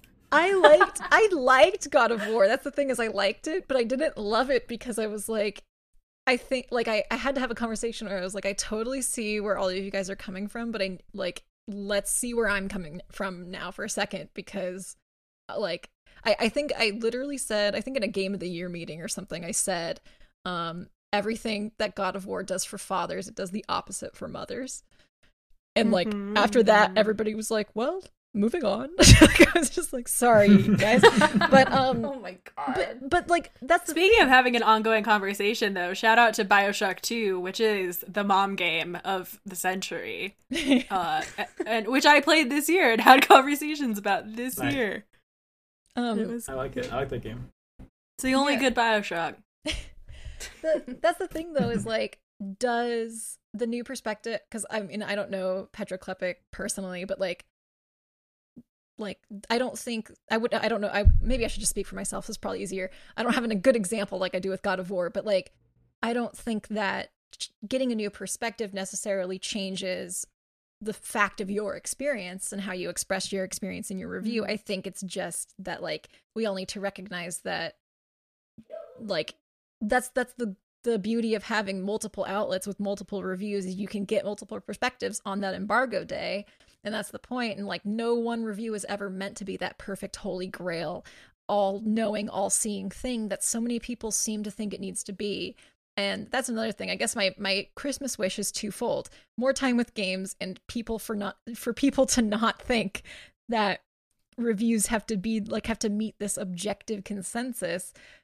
Because the whole point is to get different perspectives. Like that's what makes for a good overall body of criticism. And so like I would never say to Patrick Klepek like, oh, now your review of God of War is like invalidated by your changing perspective. I think that it's really cool that he was able to share like his perspective as a father, and then other people were able to share that, and we can all shift our appreciation of, or lack thereof, of a game accordingly. Like I think that's interesting. I think that like all of this is like, it's not immutable, and I've had plenty of conversations with reviewers that were like, yeah, if I could go back, I'd probably give that a lower score, or oh man, I loved that game more and more the more I thought about it. Like me with Stardew Valley, I should have given Stardew Valley a 10, motherfucker, but like I didn't. And I don't know why, but I regret it every damn day. But yeah, I mean, I'm going on, but like it's important to think about. Yeah, that's the thing. Sorry, Jess, did you have a segue? Because I kind of had a segue, but I don't want to. I did have a segue, but maybe we're thinking about the same thing. Is it review scores? Review scores and just like the notion of like, I feel like a lot of times, like for myself personally, like even when I'm like really into a game, I'm like, yeah, but I don't want to, like, there seems like there's almost like a weakness in giving higher scores, like, because you feel like people are going to perceive you a certain way, or like if you go too low, like I feel like there's that like pressure in your head about like how you review. And I don't know, maybe I'm just insecure. I know I'm insecure, but You're maybe also a that's big what it people is. pleaser, BB. I am like the biggest, and I think that's why I like get stressed about reviews so much, is because I am a people pleaser. Like I want everybody to be happy and like me. So I'm like, I try to be as nice as possible, Which is just the worst field you could be in. Truly. I know. But also kind of the best, because it means you're fair. You know, that's not nothing. Yeah, like, I mean, I'm not, like, ratting myself out and being like, yeah, no, I, Jess has no brain cells, no critical thoughts. But, like, for me, like, I really try to sit down and, like, force myself to, like, I don't know, just evaluate, like, how strongly I feel about things, and I don't know, it takes me a lot longer to write shit because I have to think about it so much. So I guess, yeah, so Ty, it was kind of your thing about review scores, and then just kind of about, like, reading other people's stuff and comparing and like, worrying about how you come across, worrying about being too harsh or too nice, or, you know, I don't even know what the question is really at the end of that, but that's just the thought. Yeah, I mean, it's hard too, and I think that's kind of twofold. Like, I feel like it kind of ties into scores, right? Just because, like, it's how are you perceived. I also have a weird relationship with scores because I did not have to start giving review scores until this year. Because, like, at Uppercut, we don't do it, and, like, gaming, which was the other outlet that I was doing reviews for, doesn't do it, and Fanbyte doesn't do it. But Bloody Disgusting does. And poor Neil, every time I would turn in a review for him, he'd be like, what was the score? And I was like, oh, I don't know. I was like, what do you think? Wait, based on that review, what would you say? And he was like, oh, okay, I'll just assign the number for you. Cause yeah, I just don't get it. I don't, my brain, I'm gay. I don't do numbers. And like, I get it to a degree. Like, I definitely just the other day described Cyberpunk as like a solid 6.5. Like, I get what that means on like the quote unquote like IGN scale or whatever, but I just like, it's so hard to get all the nuances of like a feeling into a number, and then to tie so much weight about the entirety of the game to the number is just really hard for me. And, like, kind of going back to what Callie said about, like, regretting a score you gave, I remember somebody read my Last of Us review, and they were like, I got to the bottom, and I thought it was going to be, like, a 2, and then it was a 3.5, and I was really confused. And I was like, bro, I don't fucking know. Like... Wait, out of 5 or 10? No, 3.5 out of 5. Okay. No, that would be wild. I would be... I would have been... 3.5. Can you imagine? I would have been doxxed into the doxxed. fucking sun. I was already... Actually, I don't know. There were a lot of incels who'd probably like that opinion. Yeah. There were... So... No, because people can't fucking read. I got so many people in my mentions being like, why did you have a problem with the violence? I didn't. I just said it was there. I said if you don't like seeing dogs die, you probably shouldn't play this game. Like a reviewer. A ton of shit about not liking the violence, and I was like, I just evaluated it. I didn't say that I don't like violence. I don't even think I evaluated it. I think I literally was just like, hey, it's pretty fucking gnarly. Like, if you're not into that, you're gonna have a bad time. It's important information to know. Well, yeah, especially because it's so much gorier than the first one. I was like, yeah, like, people need to realize this is, like, a nasty fucking game. Also, like, you're gonna murder several dogs. Also, in my opinion, it's fine to be like, I don't like violence. Oh, yeah, totally. And It's just like... kind of right about that. I think that's fine, too. I just don't like being willfully misinterpreted. Same. Absolutely. Yeah, and like, as a woman in this field, I would never, ever say that publicly, because like, you would never recover from being like, I don't like violent games. Like, you would just never recover from that. Which is like, I have a lot of complicated thoughts about violence, but I play plenty of violent games, and I like, so yeah, it's frustrating to be like, you're a stupid woman who doesn't understand just the male testosterone of killing a dog. Yeah, especially because it's like, bro, my favorite video game is Bayonetta. I love violence. I think every game should be violence. I want the cakes. I want the Kai cakes wakes and up every baking morning shows to and fight. chooses violence. You would fucking love that game. Like, I'm thinking about a dream game for you, and it does involve like violence, bakery, and dinosaurs. Like, that's gotta be it. It would be a good game. Sounds good. Yeah, no, I don't like, and that sucks too, because I feel like you are always going to be criticized for like, you can't talk, especially as like a woman, about any depiction of like sex or violence without people immediately jumping down your throat about it and saying, you know, oh, you don't get it. Yeah, which is so well, it's immature and like so limiting of like what especially actual 'cause it's, criticism like, can be. Well, especially too because like, how many nerds in my fucking mentions do you think have actually fought anybody? You know what I mean? Mm-hmm. Like, I'm pretty sure I've committed more real world violence than any of these people. Like, fuck off. Damn, what did you do? I used to fight a lot as a kid. It doesn't matter. It's fine. Oh my god. We're finding out that Ty is actually a greaser. I'm just saying, like, it's all these fucking computer nerds. You're a tunnel rat? You're a tunnel rat from Fallout 3? Tunnel snakes rule! Tunnel snakes, I'm sorry. Not a tunnel rat. That's so good. God. Oh, I don't know. What was the crux of this? I don't even know. Yeah, I mean, like, I guess just a way in briefly, I actually don't, I've never had to give a score, so I'm like woefully unprepared to talk about this subject. It's hard. Hopefully, Yeah, no, I mean, I'll I only think we say have to give hard. I will scores. say most sites should just not have scores. Hopefully in the future that will be the case, because I think it is. Yeah, it lends to itself to that idea that like you're a computer that is rating game that like perfect or like a judgment of this versus your opinion. It is an opinion, people. So like when I like give my opinion, like I would not be like, I like the Democrats 8 out of 10. Like I would like you don't talk about like, things that you like. That is a generous score. Yeah, I was gonna say, damn, Yusuf, you've gone very soft. Damn, you're right. I'm a sellout. I'm a clown. I'm a Democrat clown. What NDA did you say? I know you're in Joe Biden's pocket. But no, like in a dream world for me, like I would love to see on different sites like multiple people reviewing the same game. And conversational dropping scores. reviews I think would be very cool. Yeah, I would honestly, you know what? Uppercut 20. I had to think about what next year was. Holy shit, 2021. More of those.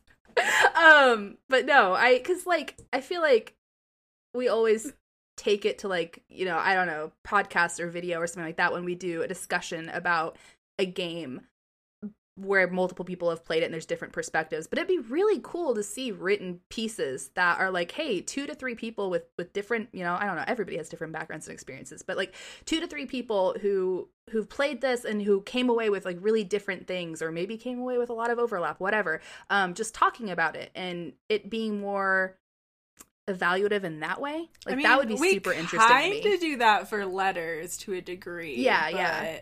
Also, the only problem with that is then everybody has to play it.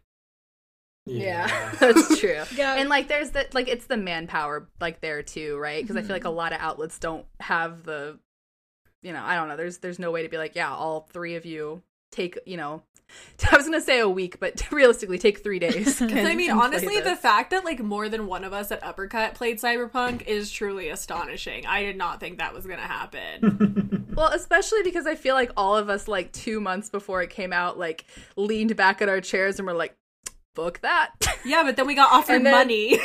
Yeah. I was like, I was not gonna play this game and tear it apart for just funsies or for Uppercut or whatever, because I didn't feel like giving it a platform. None of us felt like giving it a platform on Uppercut, but if I can talk about it plainly somewhere else and get paid for it, sure, why not?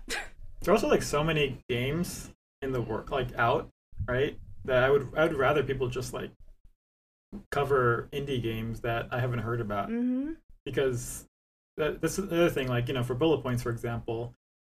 We're gonna have 2 months of Cyberpunk coverage because like just because like a lot of people want to write about it, which is fair, and like we kind of I think it'll be good to get like we're gonna get a lot of like really cool like and new and marginalized and like interesting voices talking about it. But it's also like there's a gravity to giant games.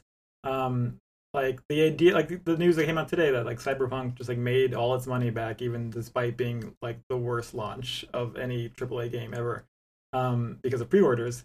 And it's like that gravity is real. That feeling of like, you know, no matter what you do or say, it's going to be successful because all the attention is kind of drawn to it.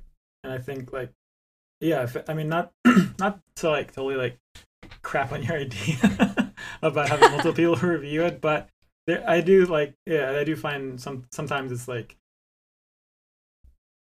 it's kind of impressive. Like it's impressive how varied this field is, and so like and it is like it's hard to get people to pay attention to smaller stuff. Like it's just always going to be a thing like that. Like people are not like, you know, if they haven't heard of the game, they're probably not necessarily going to like sorry, follow your like thread to it, you know.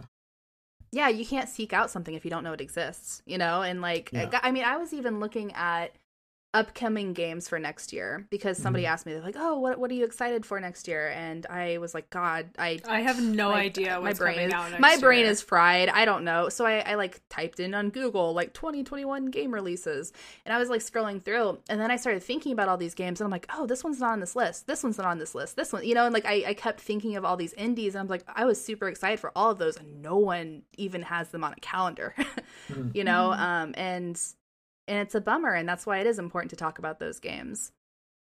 Yeah, it's hard when, you know, you have to balance the page view part with the I have a personal vested interest in, well, not vested, but that would be bad. Like I have an interest in this, and I have a desire to like bring attention to this kind of game, and like having been in the industry for quite a few years now, I guess. Oh my God. It has always been a struggle to get people to click on indie game stuff. And like a lot of effort goes into like, how do we give this a headline that like does this justice and makes people want to look and like shines a light on these games. And so, you know, the best that I can do oftentimes is just get a review of that game. And like, if it was really good, then hopefully like, you know, that really good score will bring some attention to it. So like, to bring it back to scores really quickly, like I do think there is utility in scores. Full disclosure, GameSpot is a sister site of Metacritic, but like I think there's a lot of bad to scores as well, and part of that is just reviewers getting harassed for scores that, you know, and people didn't even read the damn thing. But I do think that there is some utility to them, and you know, I don't know how you shift the public perception, but I think like at least for a smaller game that's not going to get clicked on because of the name, I would hope that like if we gave a cool indie game a 9 out of 10, then somebody's going to click on that and be like, wow, what is this about? That's my hope, at least. I don't know why people, I can only see the actual raw numbers. I don't always know why people click on things. But it's hard. Assigning scores at GameSpot is such a like, how do you feel kind of thing. That we do peer editing at GameSpot, and part of the reason I like to do that for reviews is so that everybody gets a good sense of the scale that we have and like what reads like a 7 versus what reads like a 5, and it's like very, very subjective. But with like Cyberpunk, for example, I had the 3 people who were reading it. I was like, what does it read like to you? I don't know. It's midnight. And everybody said 7. And I was like, I guess. And then I had people commenting and being like, I read your review and I thought the score was a little bit high. And I'm like, well, you know, math is hard. Listen, I too have brain worms and cannot do math. And so, you know, sometimes you're like, wow, I feel the 7 in my heart, and then that's just how it is. I would say if you think a score is weird, just read the review and use the words if you don't like the number. I don't know. Yeah, maybe just ask in your heart how it feels. Seriously, that is how I score games. I mean, I take into account how I that's score literally games what in I the do. past. Like, that's literally what I was doing to Neil at Bloody Disgusting. I would be like, you read it and you tell me how you feel, and then we'll pick a number from there. That is, like, I ask freelancers to suggest a score simply because, like, I've had in the past, like, I've read a review that seemed like they didn't like the game very much, and the score at the bottom is like 8, and so then I'm like, wait, did you really like this game? Like, if you really liked it, let's go back and, like, evaluate some of this stuff that you've written. Or I go, like, hey, did you score this before you started writing? Because these don't line up. And so, like, there are situations where, like, it actually helps refine the writing process, because someone will be like, yeah, I think I played the game and I feel like it's an 8, and then I read the review and I'm like, I do not feel like this reads like an 8. And so it guides the editing process too, so that's one of the handy things about it for me, is sometimes it just leads me to ask questions that maybe I wouldn't have asked, like oh, it seems like sometimes I have people who come to me who, like, Slack me and they're like, I have no idea what score to give this. I don't know if it's a 6 or a 7. And I'm like, well, if a friend asked you, I always do this and I'm so annoying. I'm like, if a friend asked you if the game was good or just okay, what would you say? And then they're like, just okay. And I'm like, 6 it is. And, like, it's just me, like, throwing spaghetti at a wall. And, like, I'm definitely, obviously we try very hard and we put a lot of work into this. I don't want to undersell it, but review scores it's not like you do a whole lot of math, actually, and that's what people don't seem to understand still after all of these years of review score controversies. Personally, I'm very glad IGN moved away from the 100-point scale, because trying to score a game on that scale was absolutely nightmarish. It would be like it would just be like, I guess it's an 8.3. I don't know. Like, it just didn't. That was like the craziest scale possible, because the 0.3 versus 0.4 didn't make any damn sense. So it could be worse, I guess. Yeah. Paste use an 100-point scale too, and I was like, wait, does Paste give scores? Yeah, Pace gives scores, and it's an 100-point scale, and I was like, I am just gonna stick to zeros at the end, because I'm not touching that. I have read so many Paste reviews and never once noticed a score. They don't put much emphasis on it, and, like, sometimes, like, there was one time that I wrote something and I thought it was going to be a feature, and then I was told to give it a score, and I was like, I didn't think this was a full-blown review. I don't think I, like, fully reviewed it. And they're like, oh, it's this kind of a review. I was like, okay, sure. And then there was another time that the opposite happened. I thought I was, like, reviewing something and they didn't put a score on it. So I don't know. And maybe that helped kind of, or not helped, but solidifies reviews scores as a little bit more arbitrary in my mind, because they felt kind of arbitrary. But no, I mean, Callie, you make a lot of really great points with all of that, as far as just, like, highlighting really good games that would be overlooked with, like, having a decent score. And I don't know, there's definitely an ease of access. It can cause backlash and people being misinformed and not reading and not understanding nuance, but at the same time there is value there too. Yeah, and, like, my dream would totally be to have, like, a multiple perspectives kind of thing. And I think gaming magazines used to do, like, multiple takes. And I think GameSpot actually, like, way back in the day had that, because it's actually still in our CMS.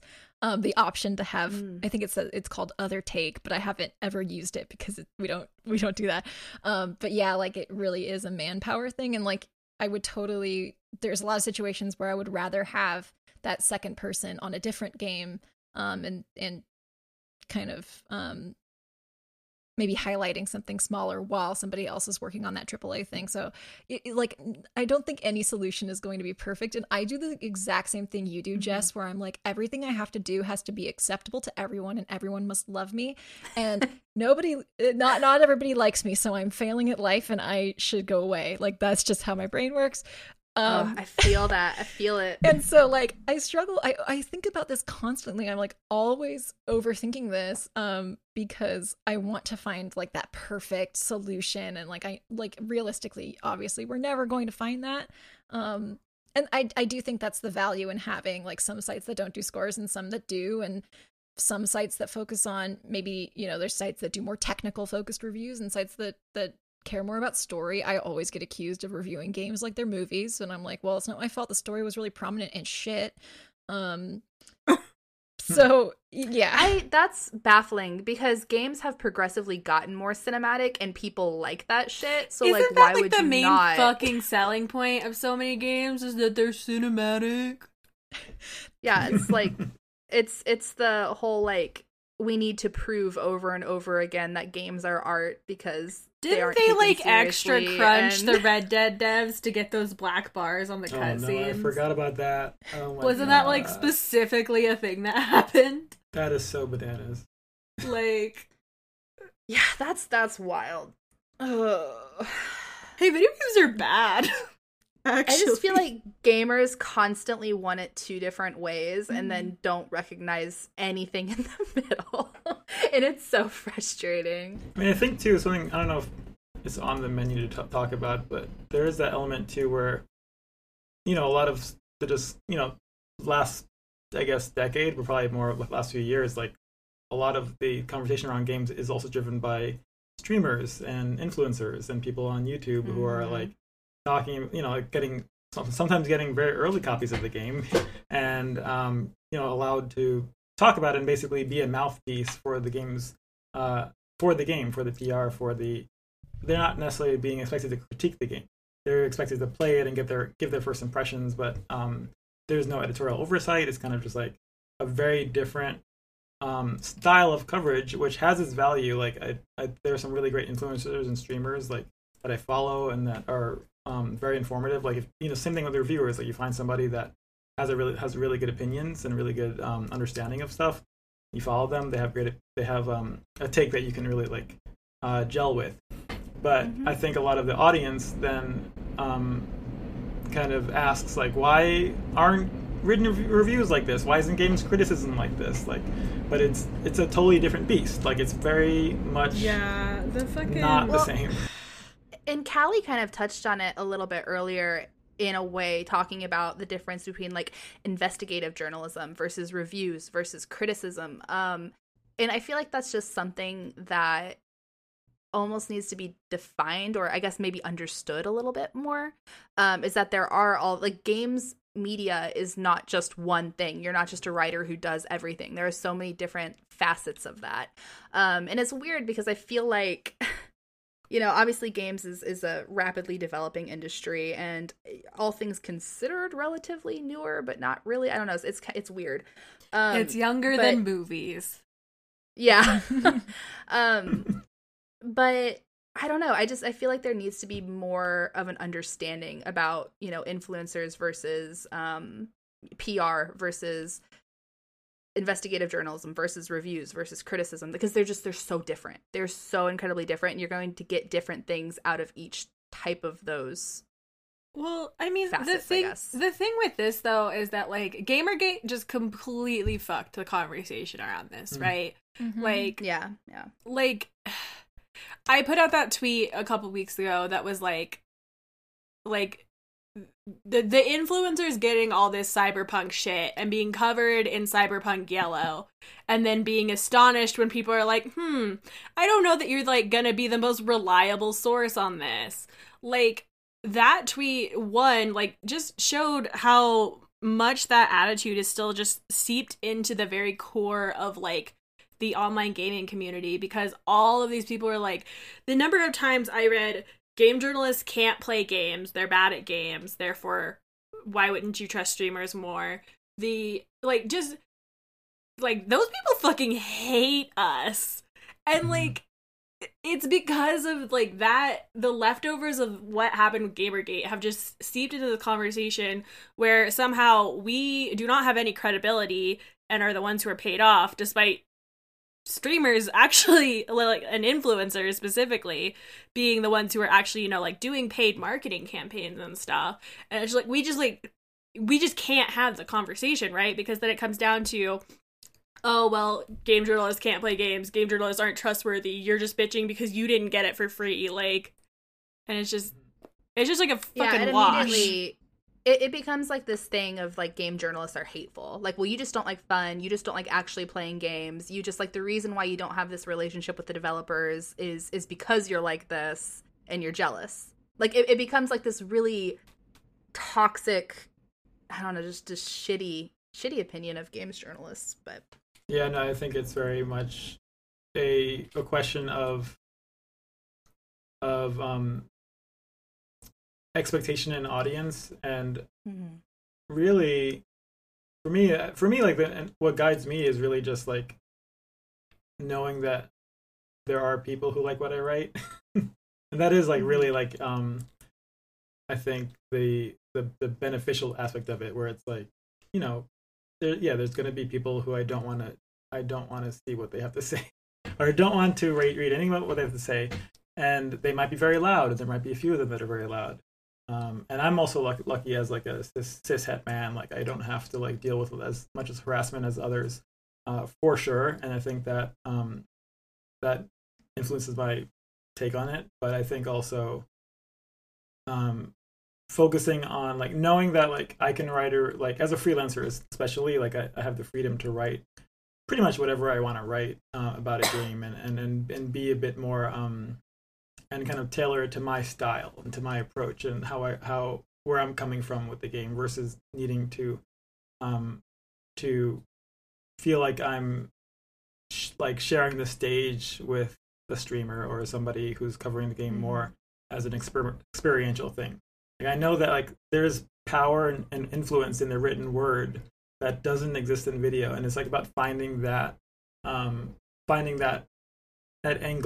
finding that like that value in long form writing, basically.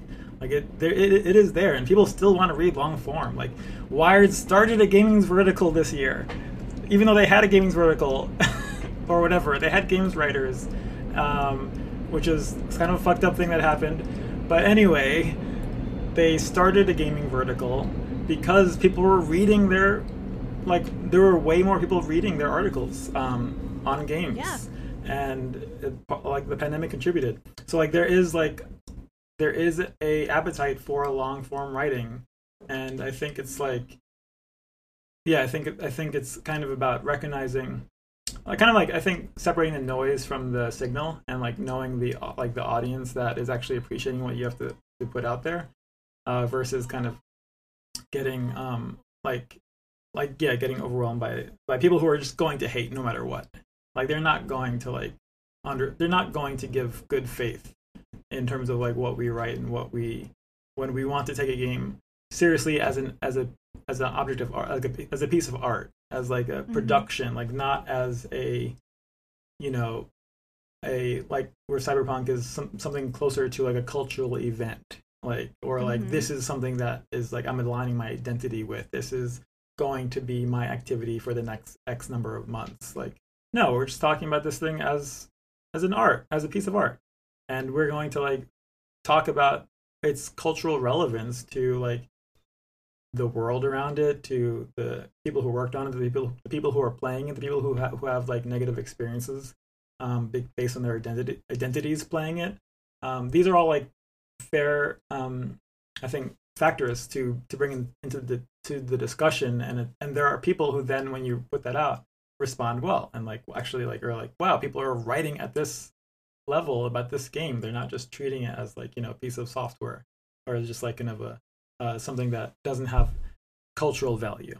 I think that's like, it's kind of like where, you know, build it they will come sort of thing, even though who knows like if that's actually accurate, but it feels like it is. Like there's like audiences, like I've like, you know, noticed people that, you know, show up when I write something, and that's like really affirming to have.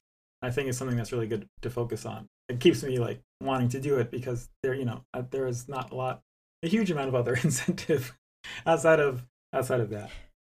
No, I'm really glad that you did bring that up, because it is really affirming. Because I will frequently fall into pits where I'm just like, why, you know, like what's like the motivation here for me to do this? It's like you said, like there's just a lot of reasons to kind of not, and just frustrations and feeling like, you know, am I am I just yelling at a wall? But then you find people who, like, your what you say does resonate with them, and it's impactful and meaningful. And like you said, as far as like more and more sites producing gaming content, I mean, I fell into 2 different opportunities at the end of the year, like writing for sites that don't really talk about video games all that much. Like, I have a piece for Collider coming out in the next few days, and I have been writing for Uproxx, and like both of these places are not places that typically, it's not like a gaming news place, but they want to get more invested in it because it's doing super well for them. And it's a growing industry. You know, I've said it earlier in this podcast even, but it is, and it's cool to know that as much as people I don't know, I guess talk shit on the written word on word streaming, as we called it before the episode. Stop. Yeah. That's publication, by the way, is word streaming. Yeah. But no, as much as people, like, I don't know, like to act like it's dead or some shit, it really isn't. It's changing for sure, and media convergence is a thing, but like it's not dead. There are still lots of people who love reading and who, you know, find what you say useful and meaningful. Hell yeah, I mean, Uppercut wouldn't exist if that wasn't the case, because we mostly write. Yeah, basically, yeah. We're like 90% writing at this point, really. Yes, Norwood's bullet points. Yeah. I mean, we do podcasts, but very infrequently because we're both really tired and lazy. I mean, even GameSpot, right? Like, I write news at GameSpot, and Callie, like, does reviews. Like, the written word is still very much a thing. Yeah. Oh yeah, absolutely. Yeah. I do think, like, it does always, I'm glad you brought that up though, Yusuf, because like it's important to remember that people do read it. Like, and it's not like, even like when you do look at the numbers, it's not just like a bunch of faceless people that all hate you. Like, there are people who actually read and enjoy, and like that kind of brings it back to what I said at the beginning, which is like the experience of the Cyberpunk review, while awful in a lot of ways, actually like did serve to remind me that people in this industry actually, I guess, care about my presence here, which it didn't occur to me. Like, I genuinely was surprised, like I said, that people were being so complimentary, and I kind of needed that pick-me-up. So it was like, it's so cliche, I think, to say like the vocal minorities, that's what the negative is, but it is often true. That does not invalidate the experience of being harassed. I would know it's awful, but like, you do have to remember that there are still a lot of people who do enjoy reading your work and who genuinely like reading video game criticism or features, or like, I like reading video game guides. That is my secret hobby. I like reading guides. So like, and I know I'm not the only person who does that, because I couldn't possibly be. So you do have to keep that in mind when you're faced with like the immense pressure and the constant overthinking and the wanting to please everyone and all of that. Like, hey, at least somebody is my audience. I think it's mostly bi girls with depressed gamer boyfriends, but you know. There's lots of us. That kind of there are sounds dozens accurate, of us. but... Yeah, no, I mean, and I think that a lot of times we kind of forget about who the average person is who plays games a lot, because once you're in like the games Twitter sphere, that becomes like such an important thing. But like, I think about, I mean, way before I was on Twitter, I've always loved games, like growing up, and I remember being a kid and going to IGN and, you know, like just reading articles and being like, oh, this game sounds cool, I want to play it. And what's funny is I, you know, recently applied for a job at IGN too, and like I told my dad, and, you know, my dad's always liked games too, and he's like, oh, that's super cool, like I read all their stuff all the time, you know. And like, there's so many people who aren't like connected, who aren't saying anything, who go to these sites and who love this stuff and who read it, and you know, you'll never know just like who they are. They're not gonna, you know, message you on Twitter and be like, oh, this is super awesome, like I love your work, but like, these people do exist. Yeah. I mean, my dad even was like, when I told him I was doing guides for Miles Morales, he was like, oh, that's so cool, I'm really excited about that game. Yeah. And I was like, you're not gonna play it. I know oh, sorry. No, I was gonna say it's always the funniest stuff when like people who are disconnected from gaming have heard about something. Like that's what been my experience with Cyberpunk the last week, which has been fucking hilarious. It's like my mom who does not play games just being like, "Have you heard about this game?" And I'm like, "Let me tell you how much I've heard about this game." I had to explain again to my father yesterday. He was like, "How's writing going?" And I was like, "Great, I'm doing a guides gig." And he was like, "Oh, cool, for what game?" And I was like, "Well, that's a complicated question for me to answer." Yeah, both of my parents, God. Like, I grew up playing games with my parents, and like my dad still plays a ton of, like, he's just a first-person shooter guy, and right now he's playing Metro Last Light, so he's just like, he's going hard right now, but he's never gonna play Cyberpunk. His dystopian fantasy. He's having he plays Spec Ops like once a month. Like he's just like, he has his games, and so he doesn't really venture outside of like first person shooters. And even he was like bragging. I heard him bragging to someone on the phone, like, Callie reviewed Cyberpunk and there was a ton of conversation about it. And I was like, not gonna correct him about that. You know? That's very cute. That is so cute though. Not technically wrong. There's a lot of conversation. It's really cute. I was like, you're technically correct. I'm not gonna expand. He saw me play. I've been staying with my parents during the pandemic, and I was playing Cyberpunk at a computer at their kitchen table. And so for Christmas, my dad got me a gaming chair because he was so horrified with my posture. Oh.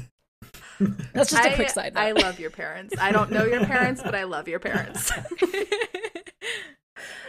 That's great. But I will say, I think that I like the fact that this is kind of wrapping up on a positive note. So I will start wrapping it here. But I did want to, Yusuf, you mentioned kind of taking some time to talk about some of our favorite reviews, either that we've written or we've read.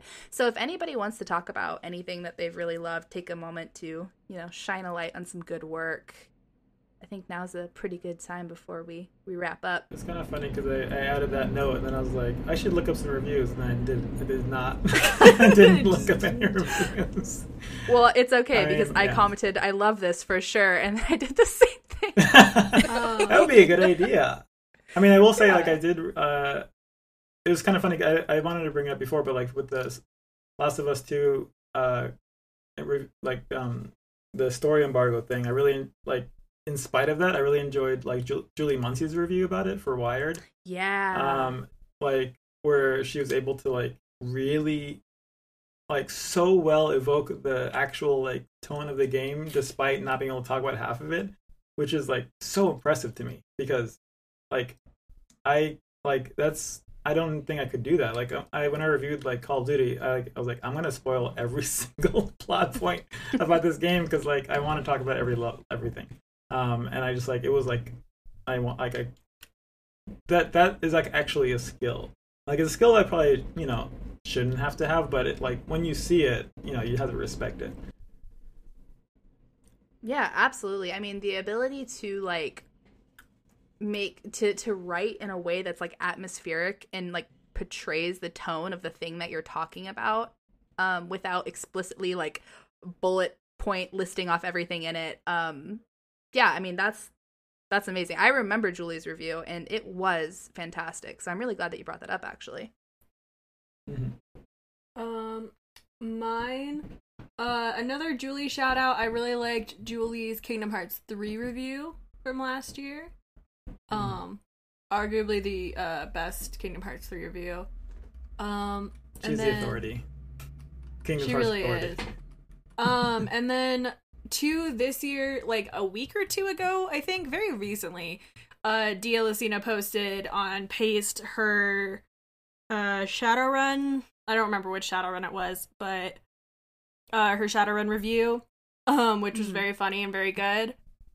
And then, spitefully, I'm gonna say read my fucking Bugsnax review, because the critical reception to Bugsnax has made me feel insane.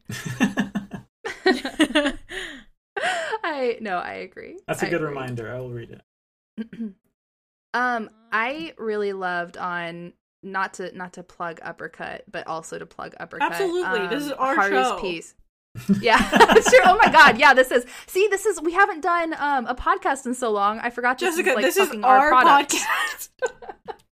Okay, I guess I'm allowed to plug Uppercut on an Uppercut podcast. But no, Haru's piece on Ghost of Tsushima was really, really good. I really liked it a lot. True. True. It was For very me, Carolyn Pettit again. I really loved her piece on Last of Us Part 2. I just like she makes me feel like an actual idiot. I love her writing so much. Like, wow, I'll never have a fraction of what you have. I just thought it was really insightful. That is the specific feeling that you like. I totally understand when you read a review. Yeah, I feel like everybody has like that one person that they're just like, What? you are the coolest, and I will never be like you. I read a review today too. It just went up today. It's Jason Sheehan, his review on NPR of Cyberpunk. That one was really good. I liked it a whole lot. It was a good old fashioned smackdown. Yeah, it really was. Was that the NPR one? It was The NPR which one, yeah. Yeah, Okay. NPR. Okay. I saw that. I haven't read it yet. It was actually very good. I think it was definitely a smackdown, so it was kind of just I don't know. You have to understand it as that, but I got so much reading to do before I write my cyberpunk letter. yeah. I haven't done the like year end wrap up thing because I'm like, who's gonna have time to read any of the stuff that I post right now? I'm gonna wait. Because I feel like now's not the time. Yeah, it's congested is a word, I guess. But I think that does it for us for this episode. Does anybody have anything they want to say before we put the bow on this? Kelly, I did read your review right before this, and I thought it's awesome. I thought it was very excellent, thank you. well written, and very, very balanced. I actually think like pretty more positive than a 7. I think you should give it maybe a higher number. Callie, would you say if a friend asked you, would you say if it's I can't talk. If a friend asked you, would you say it's good or okay? That's what I was trying to say. Or is it good eloquently. 0.5? I plead the fifth on that one. The actual Cyberpunk score, at least as far as I've gotten, is just like, it's fucking bleak until it's like kind of okay, and you're like, huh, and then it goes back to being pretty fucking basic again.